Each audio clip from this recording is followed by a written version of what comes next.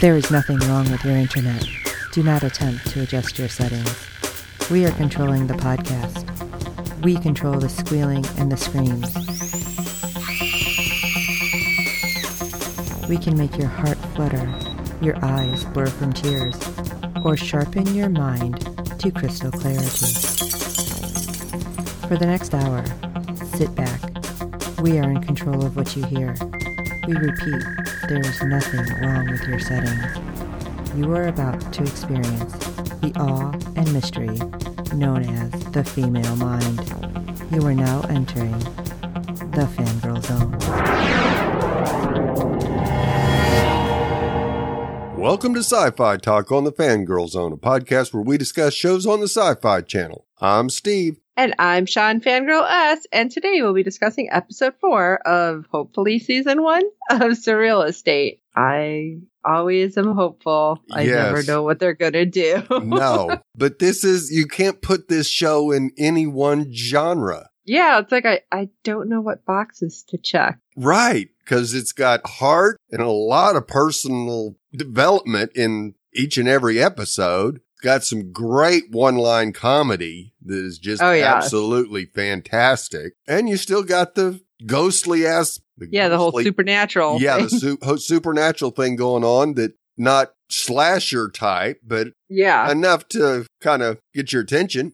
I jumped this episode, I'll tell you. Oh, yeah. And then there was some, well, at least in this episode, I'm like, ew, what the... So, yeah, it's got a little bit of all of it. So, let's jump into episode 4 and talk about how we got a little grossed out. Or maybe it was just me. All right. A house is not a home. The Roman agency takes on a haunted master plan subdivision and a troubled house by the sea. That's never good.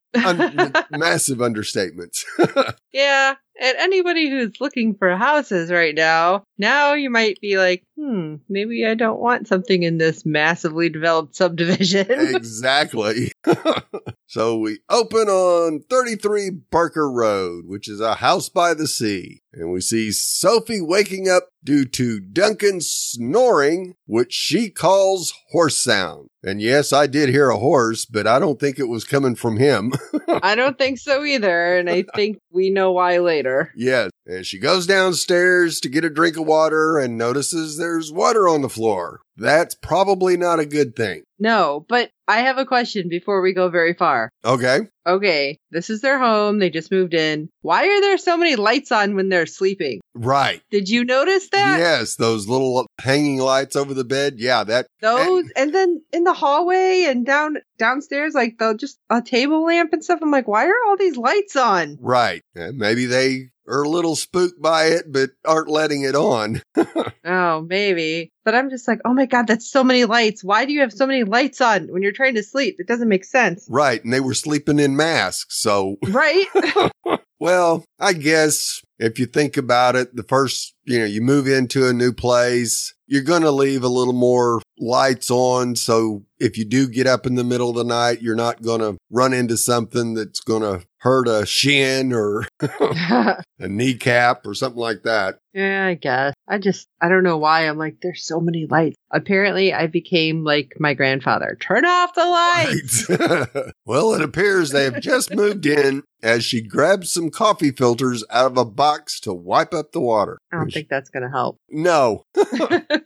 And she hears the noise, so she goes to check it out. But we see even more water on the floor in the kitchen. She goes to the front door and opens it, and a breeze blows. Almost gale force wind there. And she shuts the door. Yeah. Like hair straight back. It's like, what are you on a roller coaster? What is going on? Exactly. And she takes a drink of the water and then starts choking and coughs up water like a fire hydrant. That's what kind of grossed me out. I'm like, what the heck is going on? Yes.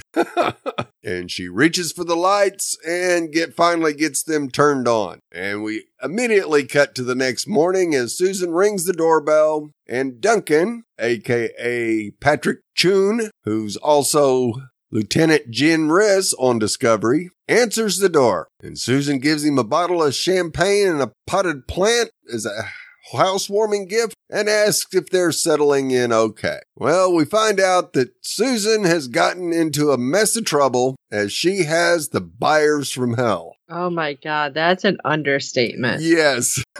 Oh, brings back bad memories of retail.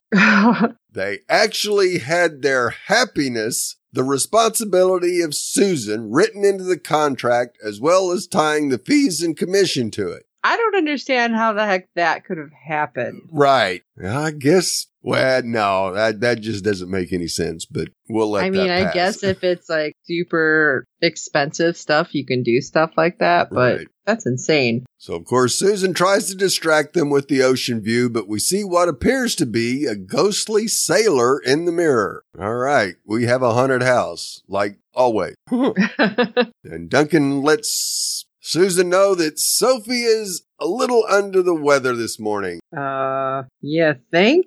Yeah, he tells her that they requested cloud white on the ceilings, but it seems more cloudy, and asks if they used Arctic Dove instead. Susan assures, yeah, how can you tell? Okay, really? Yeah. Yeah, these two are something else. So Susan assures him that the sellers received their punch list last week and mentions how their happiness is her responsibility, of course, because of the fees and commissions contingent on it. So Susan tells Duncan that she will check with the painter as Sophie comes in complaining about the water pressure. Yeah, dribble like a is not a good thing. Well, when I was thinking about it, I'm like, okay, that might explain the water, not what she like spit out. Right, but the water showing up on the floor, leaky pipe but then underneath the floor maybe. But why is there a footprint?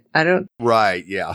So later on, we see Susan is sitting with the couple going over their list of issues. Excessive pounding noise, light switches have weird texture, water pooling on the floors, and of course, Arctic Dove, not cloud white, and wobbly wall. I love the explanation. Wobbly wall? Yeah. Sophie explains that every time she walks by a mirror, it moves, and it happens upstairs too. And she needs mirrors to be impeccable because she's an influencer. Miss Hoity-toity. Susan informs her that they're her mirrors, and Sophie fires back that they work fine everywhere else, so the problem must be with the wall. I thought that was kind of funny, though, when Susan's like, but they're your mirrors. Yeah.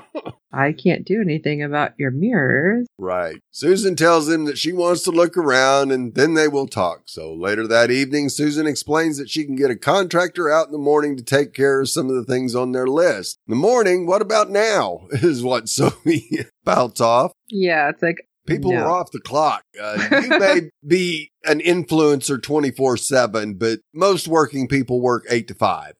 Right? It's like, no. And of course, Susan tells them that for the rest, she would like to bring her team in as the house could have some eccentricities. You think? I love how she was trying to find the word. Yes.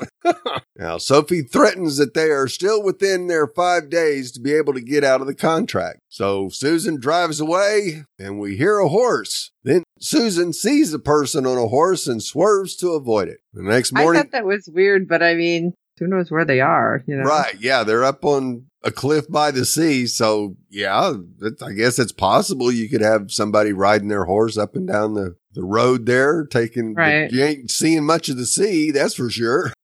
So the next morning, Susan is in the office telling the gang the story that she ended up in a ditch and had to call a tow truck. Now, Phil tells them that the house had been run down and abandoned for several years until the owner decided to refurbish it and cash out. Well, Luke mentioned sending Phil and Augie up there to see what's going on, and Susan asked them to excuse them. And I loved Augie and Phil were kind of like, say what? Is she dismissing us? Yeah.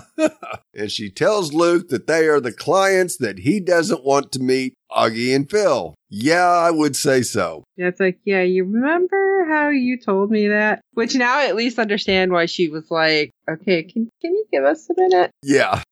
But I don't know if it would have been better to be like, Luke, can I talk to you in your office? Something like that. Right. So Luke suggests having the client spend a few days at a spa or a motel on them, and that will allow them time to check it out. And Susan reminds her that her car is in the shop, and Luke calls Zoe telling her it's her lucky day as she gets to drive Susan up the coast. And I love Zoe's reply. You mean to leave her for dead?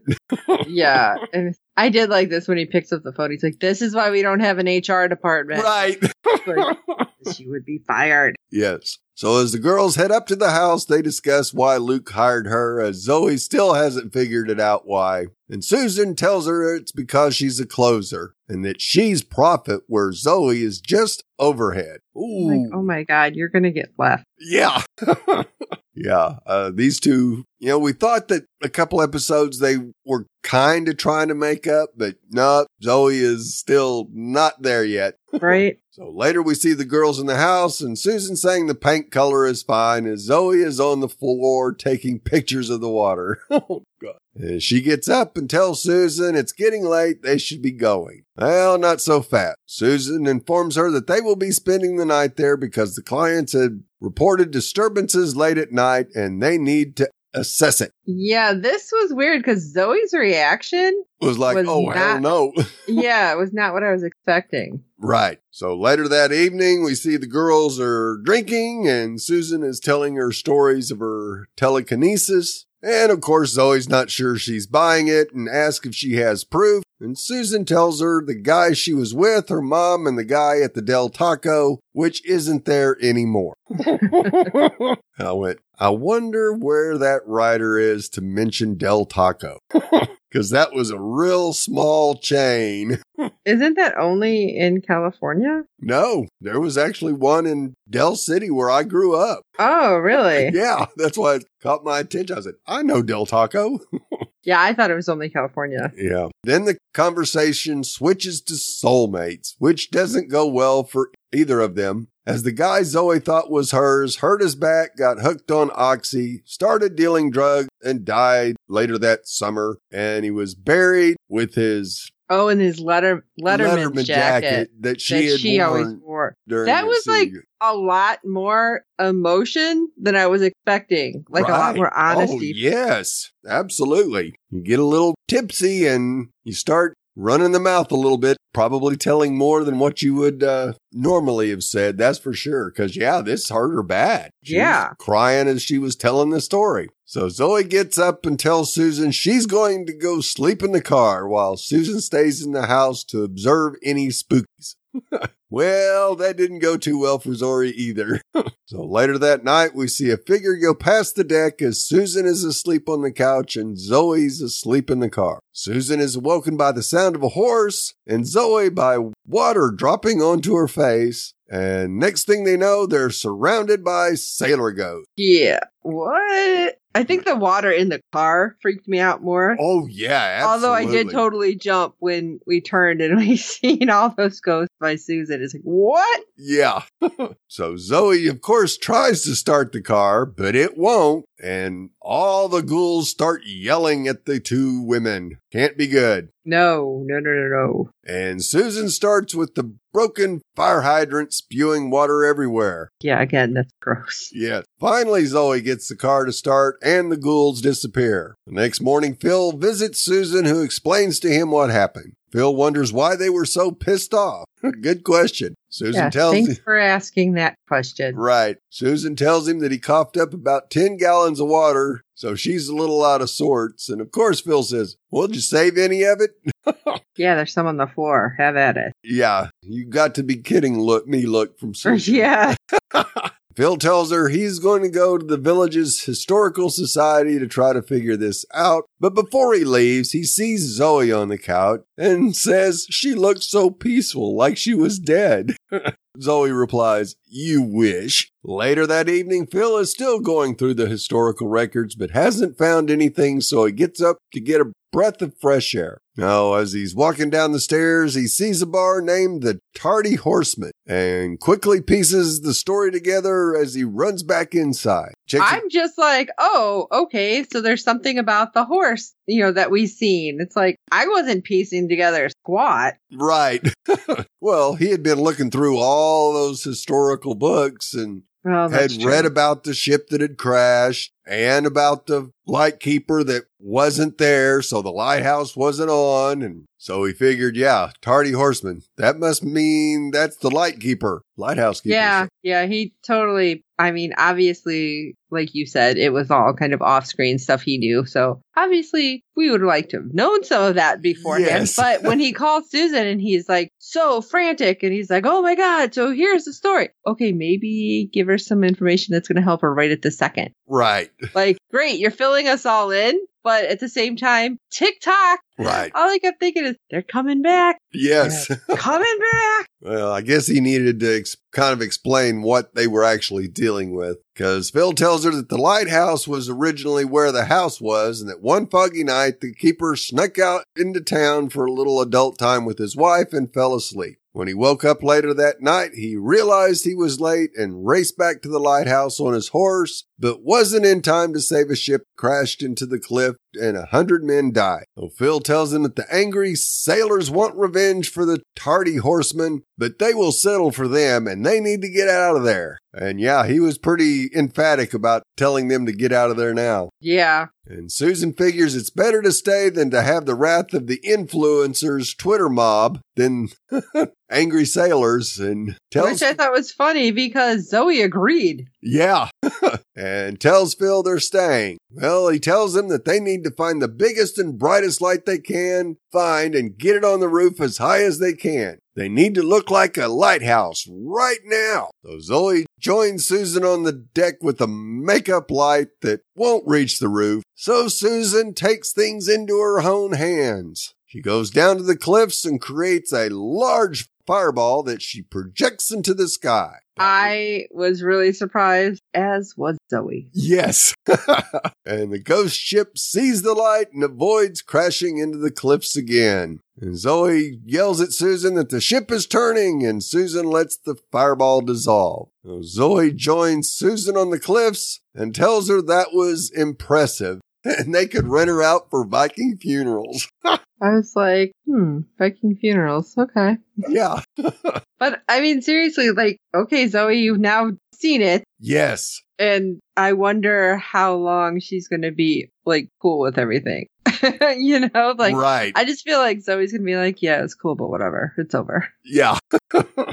Yeah, I kind of get that feeling too, but I don't know. We'll see. So we go into the office where Luke is buttering up the gang for something new, a mastered plan community, Somerset Estates. Oh, this can't be good. Zoe comments that that's a lot of boxes to think outside of, and Phil calls them a 3D printer, but Susan mentions it's cash flow involved. So Luke asks if they are with him, and Augie says always, but Francis Bacon believes you might be full of shit.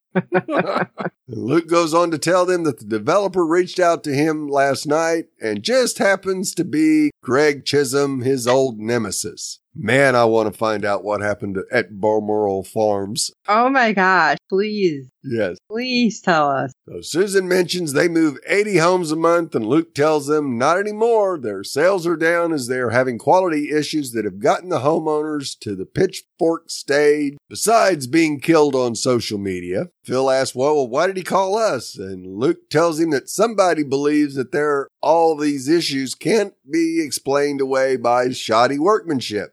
Susan asks if she can be excused from this project because her couple by the sea has turned into really high maintenance. Now, that was an understatement. And Luke asks if it's the one threatening to tear up their contract, which Susan confirms, and he tells her that they've got this. Which makes me wonder just how much that house was. Right. Oh, probably $2 million easy, maybe $6 million.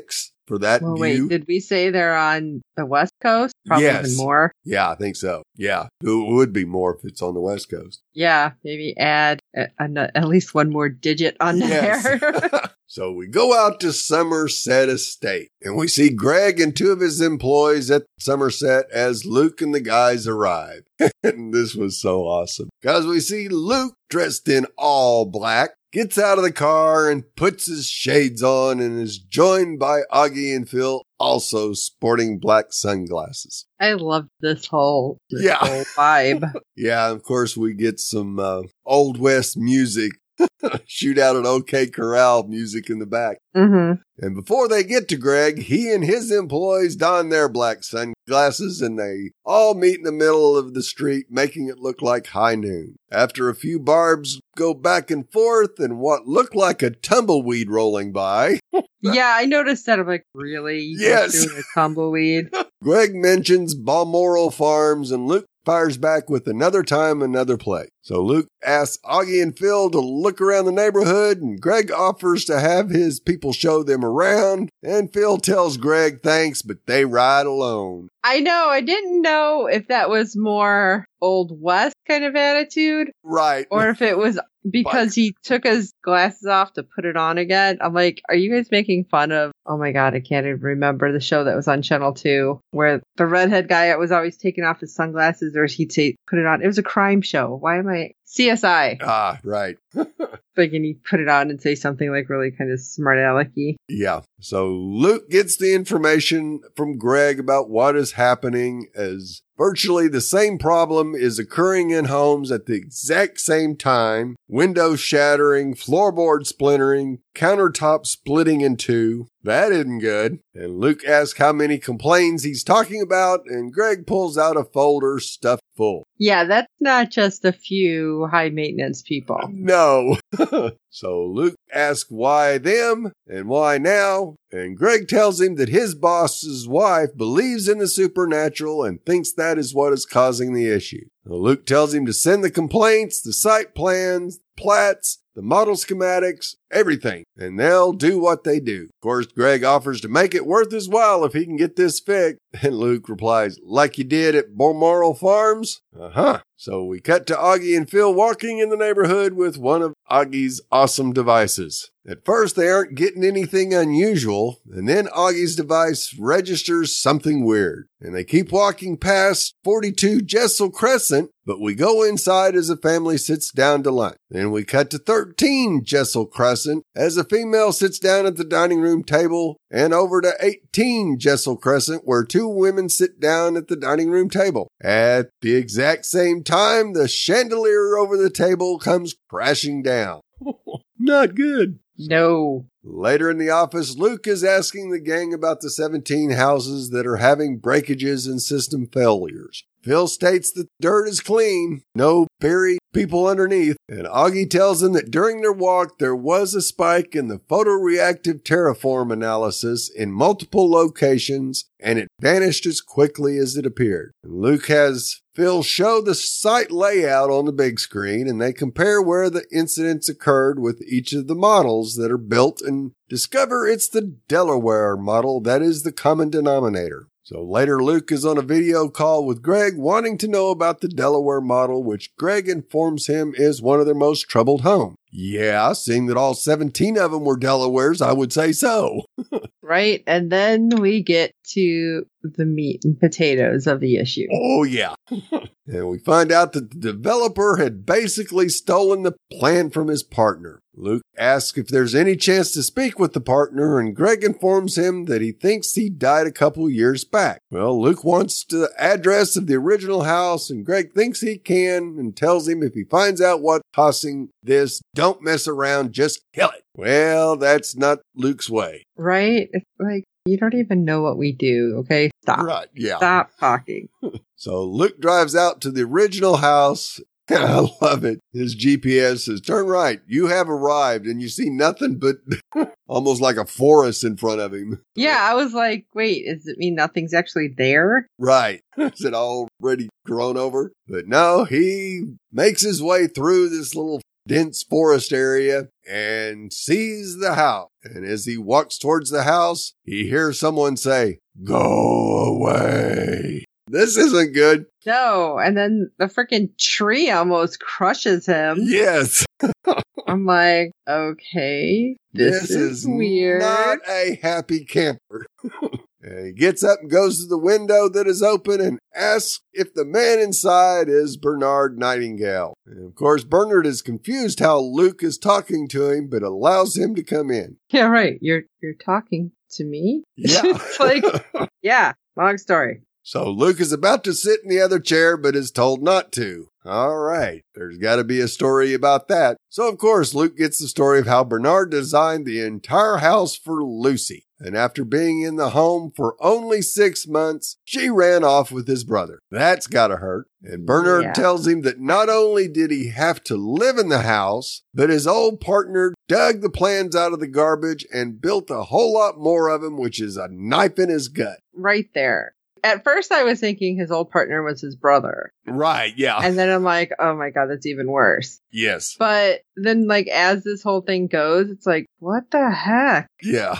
This is just really kind of messed up. Yes. Luke tells him that what he's doing in here is happening at every house, and Bernard just laughs. Bernard tells him that it's his pain, but everyone is going to feel it as he stomps on the floor and we see the homes rock. Now, that was about a level 4 on the earthquake meter. I thought he was going to tell him, there's kids and, know, then it was going to get either better or worse right there. Yes. Could go either way. Later that evening, Luke visits Augie, who's working late, and Luke is concerned that the sad old pissed off spirit might hurt someone. Well, Augie gives him a device that will eliminate the spirit if it comes to that. That's a bit drastic, but yeah, just in case.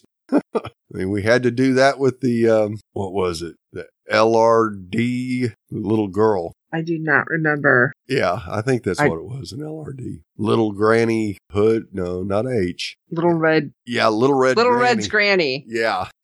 Yeah, see, we'd figure it out. Of course. It's only been a couple episodes ago. Right. The next day, Luke is on the phone with Greg, trying to get him to back down on taking the old guy out for good. Greg tells him that he will double his fees and keep him on a retainer if he takes care of it now before the lawsuits start. Yeah, I don't believe it. No. Luke calls Augie and asks what's the name of the architect that he used to go skydiving with. What has Luke got up his sleeve? Right? It's like, what are you going to do exactly? Right. Later that evening, Luke returns to Bernard's home and tells him that he's always in the sunroom that he had built for her and unrolls a floor plan for him to take a look at. Greg shows up at the office next morning and asks Zoe for a cup, which she replies, "No, thank you." Yeah, I love it. How about some coffee? Yeah, no. It's like, I don't think that's what he meant, but Zoe, that was great. Yes. Because it threw him for a loop too. Like, wait, what? Well, yeah, he didn't know how to respond to that. Right. So Greg joins the gang in the conference room and asks where Luke is. And the display comes on, showing Luke at Bernard's. Greg asks Luke if the problem is solved, and Luke tells him that the solution is simple. Luke continues telling Greg that the model was illegally taken and exploited, and that the copyright extends to 7 years after the death of the creator. Oh, it's only 7? I thought he said like 70 or something. Right. I thought it was like a really big number. And you hear Bernard this whole time. Does anybody else hear him or no? No. Okay. No, Luke's the only one that can hear him. His company could owe Mr. Nightingale's estate millions of dollars, but they think they have a solution. So Phil puts the floor plan on the display as Luke tells him that they propose a retrofit to every Delaware standing. And he has 30 days to complete the modifications or they will sue him back to the Stone Age and everyone wins. I kind of wanted to know what the modifications were. Right. Well, Luke said something about turning that sunroom into a multi-use space. So I'm kind of thinking they're probably going to board up the windows and kind of make it a playroom area or something. Who knows? Of course, Greg is just steaming and asks if this is about Balmoral Farms. And Luke just smiles and asks if they have a deal or not. Greg gets up and tells Luke he will never work for him again, and Luke replies that their invoice is already in the mail and that he should look under his bed before going to sleep at night. Right? When he says, I'm like, ooh. Yeah, this is... Did he just send some boogie boogies after you? I think so. And of course, Greg looks at the group and then hightails it out of there. Yeah, kind of huffs out like, shh. Yeah. Fine. And Luke turns to Bernard asking if it feels better now, but Bernard has moved on. Back at the office, Susan is shredding the Delaware floor plans, mentioning that the influencers are temporarily happy for now, and it would have been nice to get some of those Somerset commissions. Now, Luke tells her that a principal isn't a principal until it costs you something. How true. And Susan asks about Balmoral Farms, and Luke tells her to remind him to tell her about it another time. So both of them leave, but Susan gives Zoe a nod as she leaves, and Zoe kind of tips her head back at her. Yeah, that like mutual respect kind of thing. I think so. I think if nothing else, Susan may have gotten Zoe's respect now. Yeah, well, we'll see how long that lasts. Yes, because we thought they were kind of on nice terms, and that didn't last long either, so. Yeah. And we can't forget about Megan Donovan. Not the house, Megan. So Megan sends Luke a text in the evening asking if he's ghosting her. Of course, Luke's at his house working and sees it and tries to come up with something to say, but after several attempts, he just sends her the old colon parentheses smiley face. Yeah, I thought that was great. He's like trying to type. We need to talk. Like, oh no, that's bad. Yeah. Okay, let's get rid of that one. And later we see Megan outside the diner where they first basically spent time talking as Luke shows up not on time, but a little less late. I like that too. Megan tells him that she knows what this is. Meeting in a public place, gear down, let's just be friends, and asks what did she miss? So I'm guessing he didn't tell her anything that happened. I don't think so. And we don't even see that.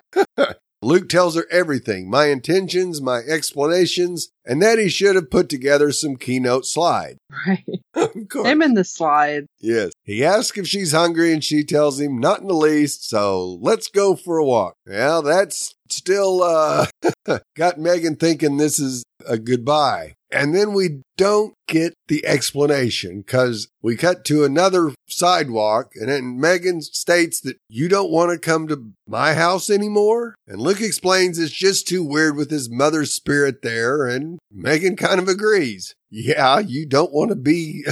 I mean, I guess it's good that's where he left it and not saying my mother is suddenly super evil. I don't know if it's like for real or not. Right. Yeah. Your house may turn you the same way. Yes.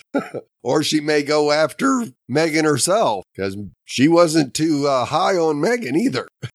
Called her a couple of names. That's while she was talking I'm still wondering if it was like a way to keep him away. Obviously, we're only through episode 4. Right. We'll know, hopefully, what the hell thing was. Right. Yeah. I kind of went back to the, after watching it and thinking about it for a while, I went, is that really his mother or is that the doctor with the creepy smile? Oh, God, that's still like, I don't want to talk about it because let me tell you, I don't sleep well at night sometimes, especially when my husband's on midnights. And I swear to God, I keep seeing that freaking doctor. Yeah. And I'm like, Oh, no. Could be stress. Yeah. But still, that creepy ass thing. It's like, yeah, that's got me right now. So I don't want to think about that. Okay. He's in the shadows. Right. And Luke tells her that he's realized that living in the past is just too toxic and trying to help lost souls move on. Maybe he should take his own advice. Oh, Luke, you just told her you're going to move on. And Megan tells him that she guesses that they have to go to his place. Oh, by the way, we're standing right in front of it. That was rather she convenient. Remembered. Oh, yeah. And Luke asks if she wants to come up. And she goes, do you want me to? Because she still wasn't sure. Because he had just said, moving on. But Luke tells her it's so much that it's scary. They kiss and go into the house. I was really surprised with the way this ended. Right. And when he was saying oh, so much is scary, it's like, you haven't really known her that long and you guys didn't exactly go out on a date. You had your ghost mother interrupt things, which is right. Kind of awkward. Yes. Okay, this is weird. Yeah. And he shouldn't use, his choice of words with The females are a little lacking. Yeah, he's not great with some of that. Yeah. And you know, Tim is probably the smoothest character of all time. So it's interesting to see him be not so smooth. Yeah. I have a feeling we're going to see a lot of him not quite in the place he needs to be mentally. He's going to stumble over a lot of stuff. Yeah. Like he might have the house stuff on lock, but the relationship, not so much. Right. And we should have known that was coming after seeing him and his dad at the putt-putt when his dad said, yeah, you aren't very good with the ladies. Right. Well, I got it from you, Dad. It's like, okay, let's see what happens. So all in all, I thought that was another great episode. Like I said, I jumped, I was surprised. So I liked it. Yep, absolutely. And we got our big three: comedy, some scary, and some personal development all from around. Some of the characters, at least. Well, I guess we'll have to see where we go from here. Yep. Can't wait for episode 5. Gosh, too many. I want more. And yeah. How many are we supposed to even have this season? 10? Yep. Uh-oh. We're almost halfway there. Yep. I'm going to be sad. All right. But we have more to go. So that's all that I care about, right? Absolutely. All right, Steve. That was crazy. Oh my gosh. So crazy. Yep. But more craziness because I believe we have some feedback. Yes? Oh, absolutely we do. Jazz has once again graced us with her feedback, so let's hear what she thought of the episode. Hello, this is Jazz with some feedback on Surreal Estate. I thought this particular episode was great since it was bonding moments with the gals who normally don't necessarily get along well, so you knew things were going to be interesting. Luke's response to Zoe when she said that she was going to knock her off on her way to driving her up to the cabin. She's like, this is why we don't have HR. Comments like that normally don't go over very well. So when Susan was actually sleeping on the couch and Zoe left to go sleep in the car after they had a very nice bonding moment on the couch talking about their various boyfriends of the past, which tugged at my heartstring. Meanwhile, I'm going, don't split up the party! Have you never seen a sci-fi movie or played D&D? That's a bad idea. And turned out to be true, because Susan got her insides cleaned out completely by blowing up about 10 gallons of water, and Zoe got the crap scared out of her by zombies trying to turn over her car. So it's sort of like, okay, you learned a lesson, hopefully. I love the resolution for the lighthouse, where she was able to do the sunspot up at the very top, and Zoe, to her credit, is like, that's impressive. We should rent you out for Viking parties or funerals. So I thought that was very cool. Nice touch. I also love the resolution of the slimy developer who evidently had screwed over Luke previously by saying, hey, I'll pay you later. Sort of reminds me of Wimpley. I will gladly pay you Tuesday for a hamburger today. And then he reneged. So he decided if you want him gone that badly, then evidently there's something fishy here because he's slimy to begin with. He just oozed slime, so it was very good acting. I didn't like him at all. So I love Luke's resolution to add sunrooms to all the houses, or that he would be sued back into the Stone Age because copyright law is 70 years. So I love that. A little twisting of the knife going, yeah, do the right thing, you creep. And then the ghost went away. So he was satisfied. It was nice that Luke actually got a bit of a happy ending with the girl who wasn't a redhead, so he was going against type. And she went upstairs to look at his etchings or drawings or whatever, and was wondering, he did say that some of his ghosts went with him to college from his old house, so you would think that some of his ghosts are in his apartment. So hopefully they will like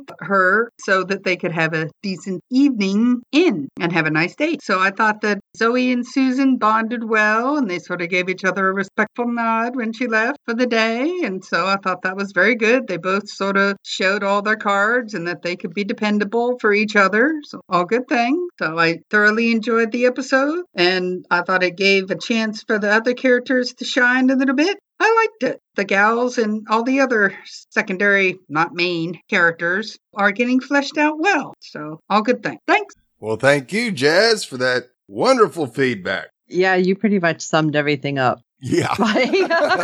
Like, okay, our episode is really long. You summed it up in like 2 minutes. Okay. Yeah. I think we said pretty much the same thing about splitting up. It's like, hello, horror movies everywhere. Exactly. Duh. And yeah, just the snarkiness back and forth between Zoe and, well, basically everybody. I can see that being a big problem if they actually had HR. Yes. But I like how they found like a rhythm, and will it stay? I believe I said earlier, probably not, but we'll see. Yeah, I do think they'll slowly but surely learn to respect each other. I think the fireball to save them from the sailor crew was something that really did impress Zoe. So maybe we'll have Zoe do something in the future that impresses Susan, and they'll start to build some mutual respect for each other. That could be a while, though. Yeah. But those two are very bullheaded, I'm going to say. Yes. I mean, Zoe loves to pick at you, and Susan is as straight-laced as they come. So they're going to have friction, that's for sure. Yes. Well, I don't even know how it's all going to flesh out with the whole crew. Like you're saying, their arch is going. I think they'll be good. I think the team will develop. But at the same time, it's like, do we want them to develop too far? Right. Not that I don't want to see them grow. It's just like, I kind of like how their dynamic is right now. Right. Yeah, definitely Susan put a little kink in what seems to be the mojo of the group. That's for sure. But we'll see if she can adjust and fit in. A nice boomer talk there, bringing up Wimpy and the hamburger. Yeah, I'm not sure how many people get that. I do. Yes, we do. Steve does. That's why we call it boomer talk. Yeah. Yes, every so often you'll hear that on several of our shows. So. Yes. And I definitely like your point about the possibility of having some of the college ghosts hanging out in Luke's place. That might become an issue, that's for sure. I didn't even think about them being in the place. And no, I didn't either at first. And when she mentioned it, I went, that is a pretty good possibility, at least. Yeah, and I don't know if you're being facetious about her going up to see his drawings, or if that's just what we're calling it now. I mean, either way.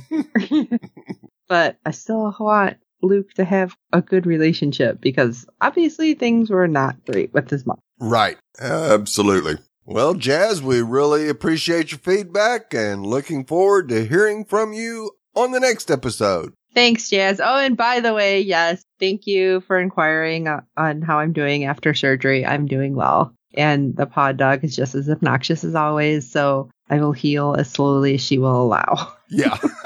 But thank you very much. Thanks, everyone. Well, you know how we feel. We want to know how you feel. So shoot us a message with your thoughts at sci-fi-talk@fangirlzone.com. And while you're at it, if you can rate and review us on iTunes and every other platform you find us on, because good ratings and reviews help other fans of the show find us. Tell your friends about this show. We're only 4 episodes in. They can totally catch up, especially if they're like horror movie or funny horror movie. Almost spoofy levels, but I think they'll totally get into this one. Oh, yeah. We, of course, hope you're enjoying the podcast. And like I said, we want to know all of your thoughts. So you can head over to www.fangirlzone.com and check out our contacts page there. So you can tweet along with us and Facebook message us and everything else in between. And for this episode of Sci-Fi Talk, I am Sean Fangirl S. And I'm Steve. That's a buttload of whiny perfectionists, Greg. And until next time.